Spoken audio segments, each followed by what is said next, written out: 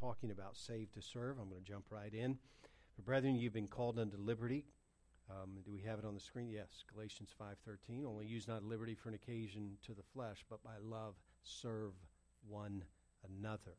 And we mentioned the first thing in service is to esteem, and that is to esteem each other better than themselves. We talked about that from the book of Philippians. Then we talked about love, and love is very difficult for us to understand because nobody loves like God does. We're used to love being disingenuine and self-serving and fickle, for lack of a better expression. God said that he loved us with an everlasting love. That means it's not dependent upon us. You can't cause God to love you less, nor to love you more. It's one of the great encouragements is really, someone was telling me recently that in the last few years in their life, they've just begun to realize how much God loves them. Well, it's a shame that we wait so late in life to understand that, but God truly does love you, and you can't make him love you more. Now, what's foreign to us about that, and I often think this, is because if, my mind, human reasoning, thinks I will get this person to love me more if I do things that are pleasing to them. And so that's how we think. That's how we're wired. We think if it's a spouse, if she likes flowers, so then I'll give flowers, and by giving flowers, I'll earn her love. But that's not the way God is, and it may not necessarily work to give your wife flowers either. My wife used to say so many times, "They'll be dead in a week. Don't worry about it." And so, man, I thought, all these years that's kind of got me off the hook. But every once in a while, I just feel bad not getting flowers, so I get flowers from time to time anyway, even though they do die in a week. But I try to get them fresh from the funeral home, and I usually get there right after they've left, and there's a few sitting around, and they make the best arrangements there. You just kind of cut what you want, and it's faster if you take your own vase. But anyway.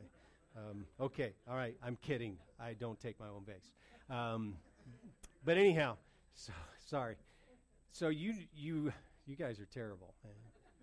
Some of you believe that. But we think that we have to earn love. And that's why when God says to love one another, in fact, God says it's the telltale sign that you're his, if you have love one toward another. So the animosity and angst that we have against others, and we can have it for any number of reasons. I don't like the way he acts, or I don't like the way she speaks, or I don't like this, or I don't like this.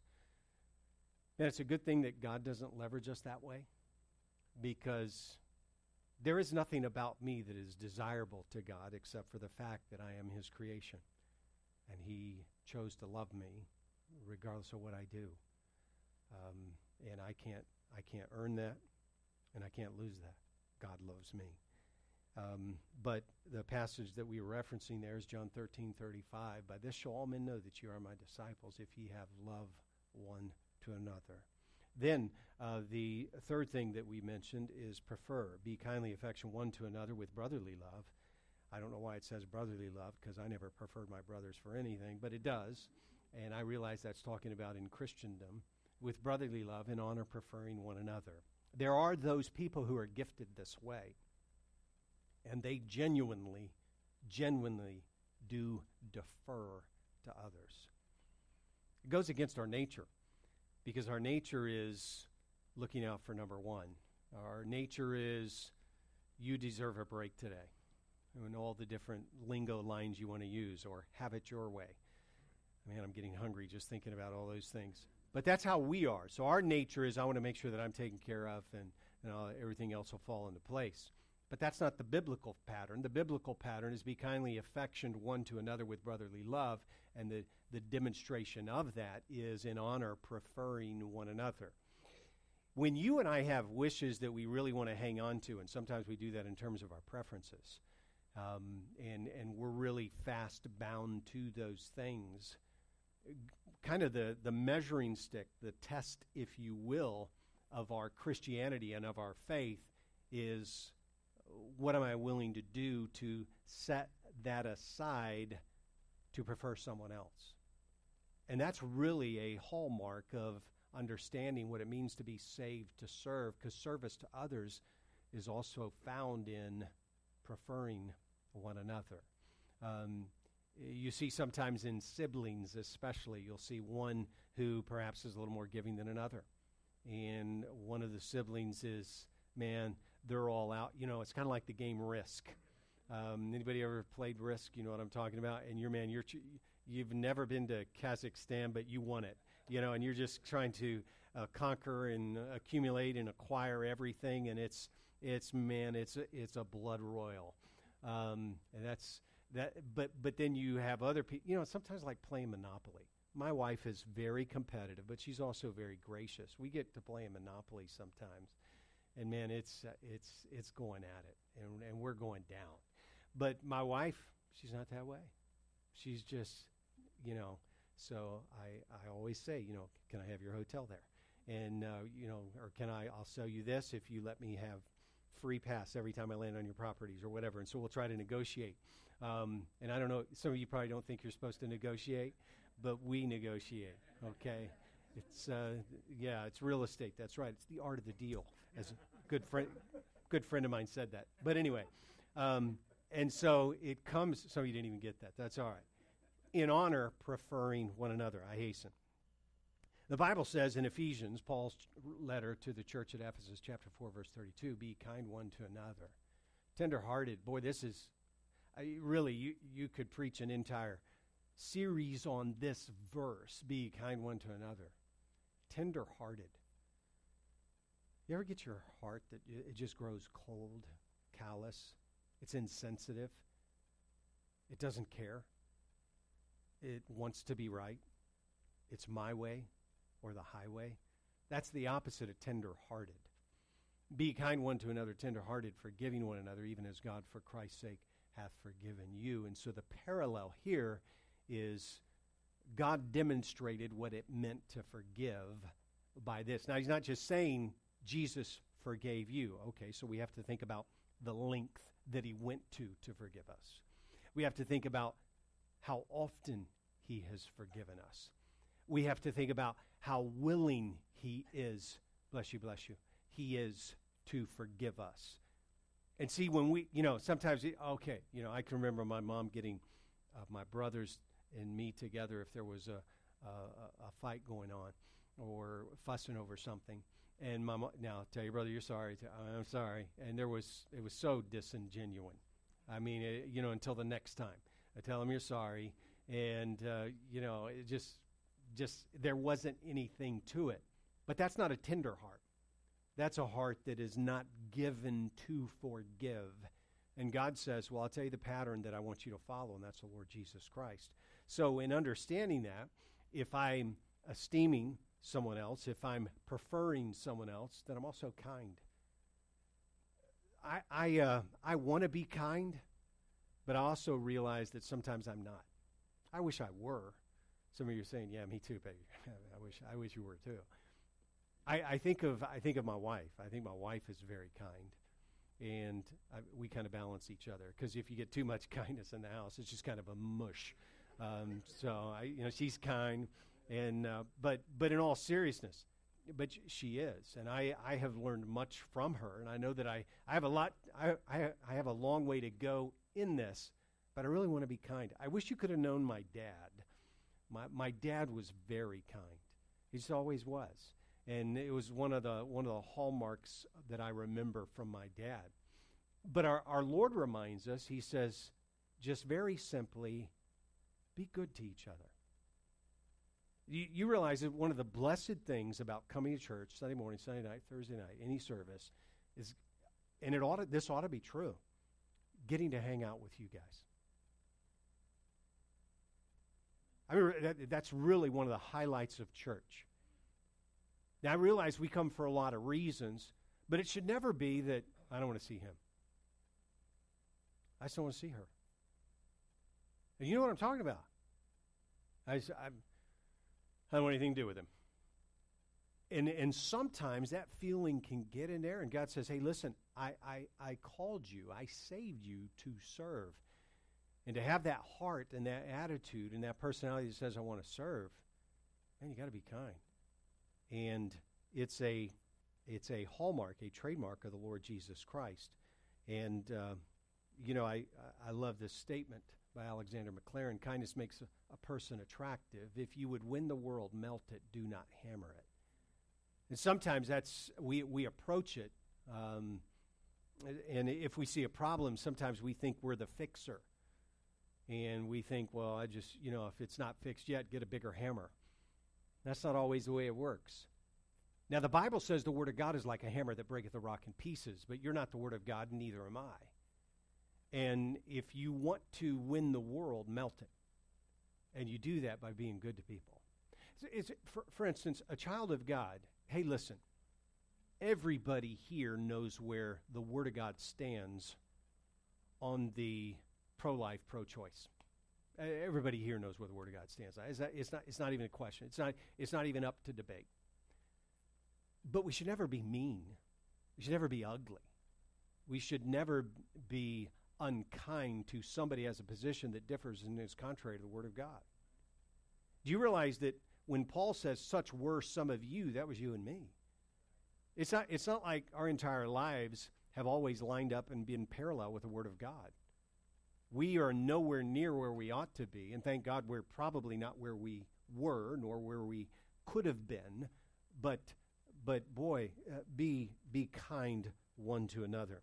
Then let me say this, the same verse, Ephesians 4:32, be kind one to another, tenderhearted, forgiving one another. The word forgive is tough because we want forgiveness, but sometimes we're reluctant to share it with those who've hurt us. Sometimes, you've heard me say this many times, sins are always against God, and that's true, but your transgressions are against each other. And so it's wrong to dismiss a sin or a wound or hurt to someone else and think, well, I realize that many times we use Joseph's example when he said to Potiphar, or Potiphar's wife, how then can I do this great wickedness and sin against God? And he realized that his sin was a breaking of God's law. But I guarantee you, Potiphar would have been wounded. In fact, he was so wounded by the mere thought of it. It hadn't happened. In fact, she did not say it had happened. She said he attempted it, which was a lie. We understand it was fabricated. But she said, you brought this Hebrew in here to defile us. So she throws him under the bus, actually under the chariot. But come on, stay with me. But she first throws the charge his direction, and then she throws it at Joseph. But there would have been a great transgression on the part of Joseph against Potiphar and Potiphar's wife. And so you can't excuse yourself from sin and say, well, my sin is always against God first and foremost. Yes, it is. But you can wound and hurt people by the choices we make and the wrongs we commit. That's like somebody who says, well, my drinking doesn't hurt anybody, or my drugs don't hurt anybody. It's just me. Well, the Bible says no man dieth unto himself. No man liveth unto himself. You're crazy to think that you are the sum and bonum of life. It's you, and nothing else happens outside of your little circle.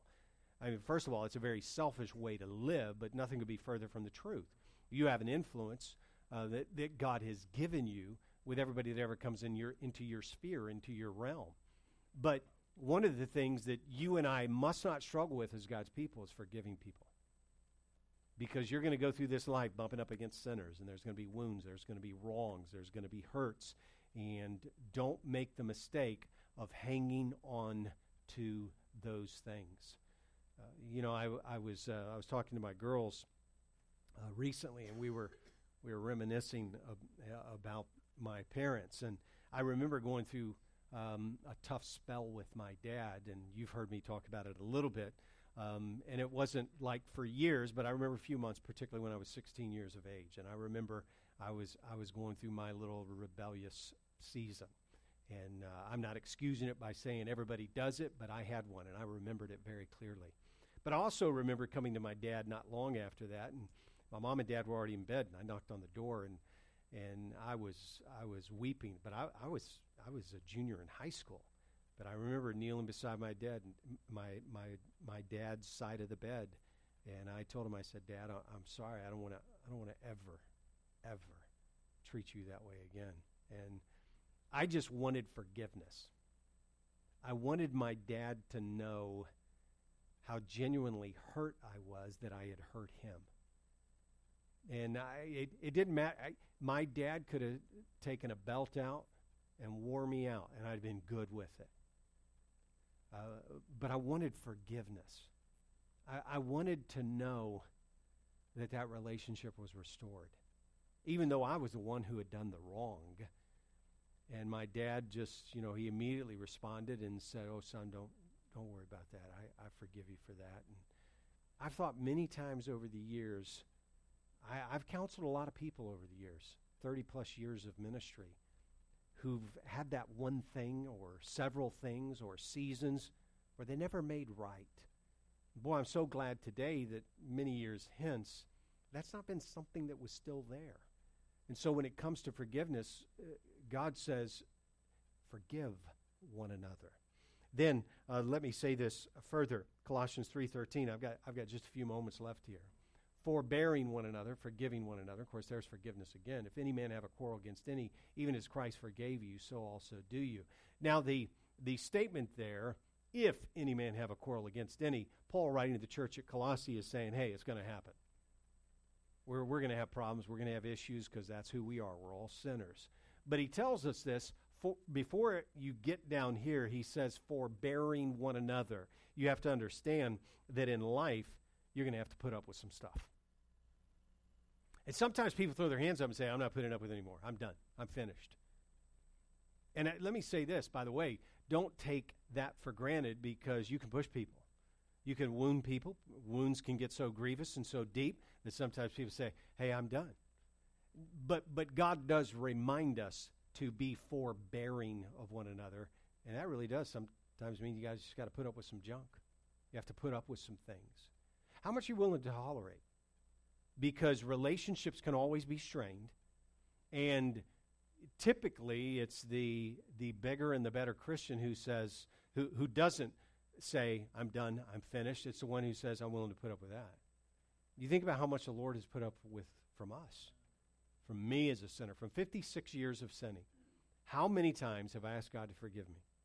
I was thinking, my wife and I were talking last night, and I was again asking the Lord to forgive. Nothing major, but all sin is major. So when but I was just asking the Lord, and it so hit me again. Tony and I were talking, and I said, how many times have I asked him?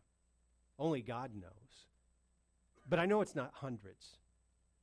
I know that it is thousands of times that I have gone to God and asked him to forgive me. I don't know how many thousands of times when God has reminded me about something.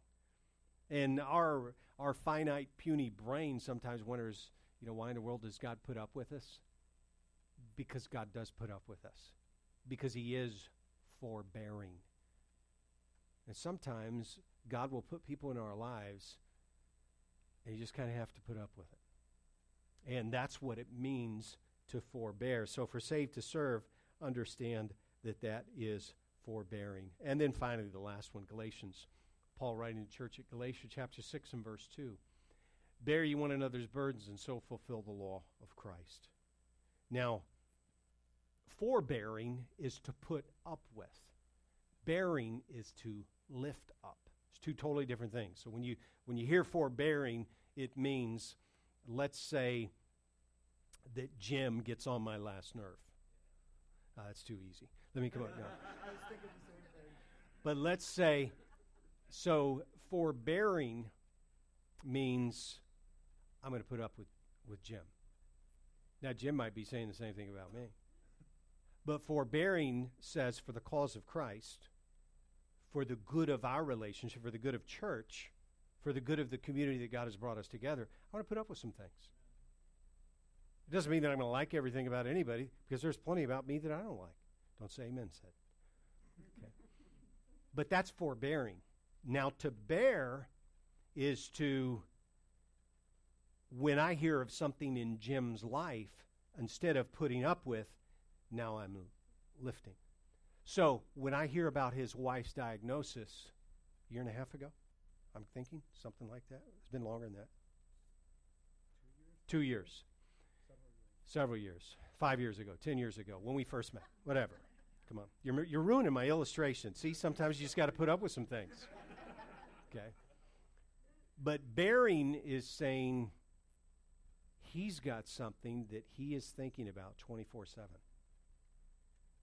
You see, when I mention Dave's prayer request, unless you are of a mind to write it down, you probably won't even think about it tonight. But he will. And the last thought he'll have before he goes to bed tonight will be about, what's the doctor going to say? What are the scans going to say about that bone?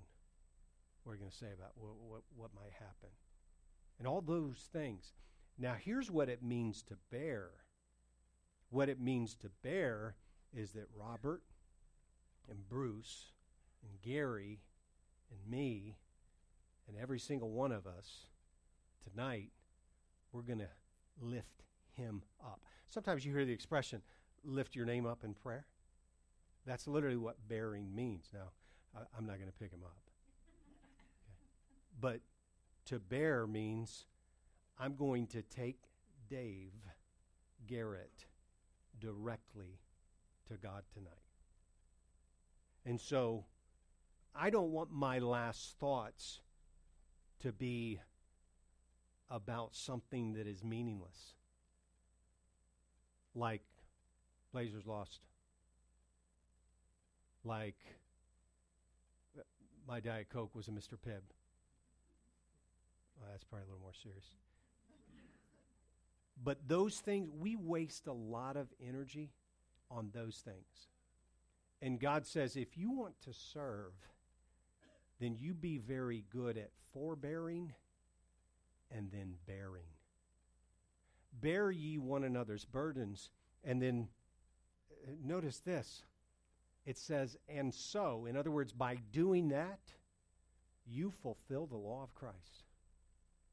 How would you like to know that you were doing something that was embodied in the law of Christ? God says, that's how you do it. So when you and I know someone who's struggling, someone who's going through a difficult, I got 1 minute, who's going through a very, very tough time, you're lifting them up. Totally opposite of what the world does. What the world does is we rip apart. What the world does is we post on Twitter. What the world does is we belittle and we criticize. But not what God does. God says, you want to fulfill my law? Lift him. Lift her. That's what it means to be saved to serve.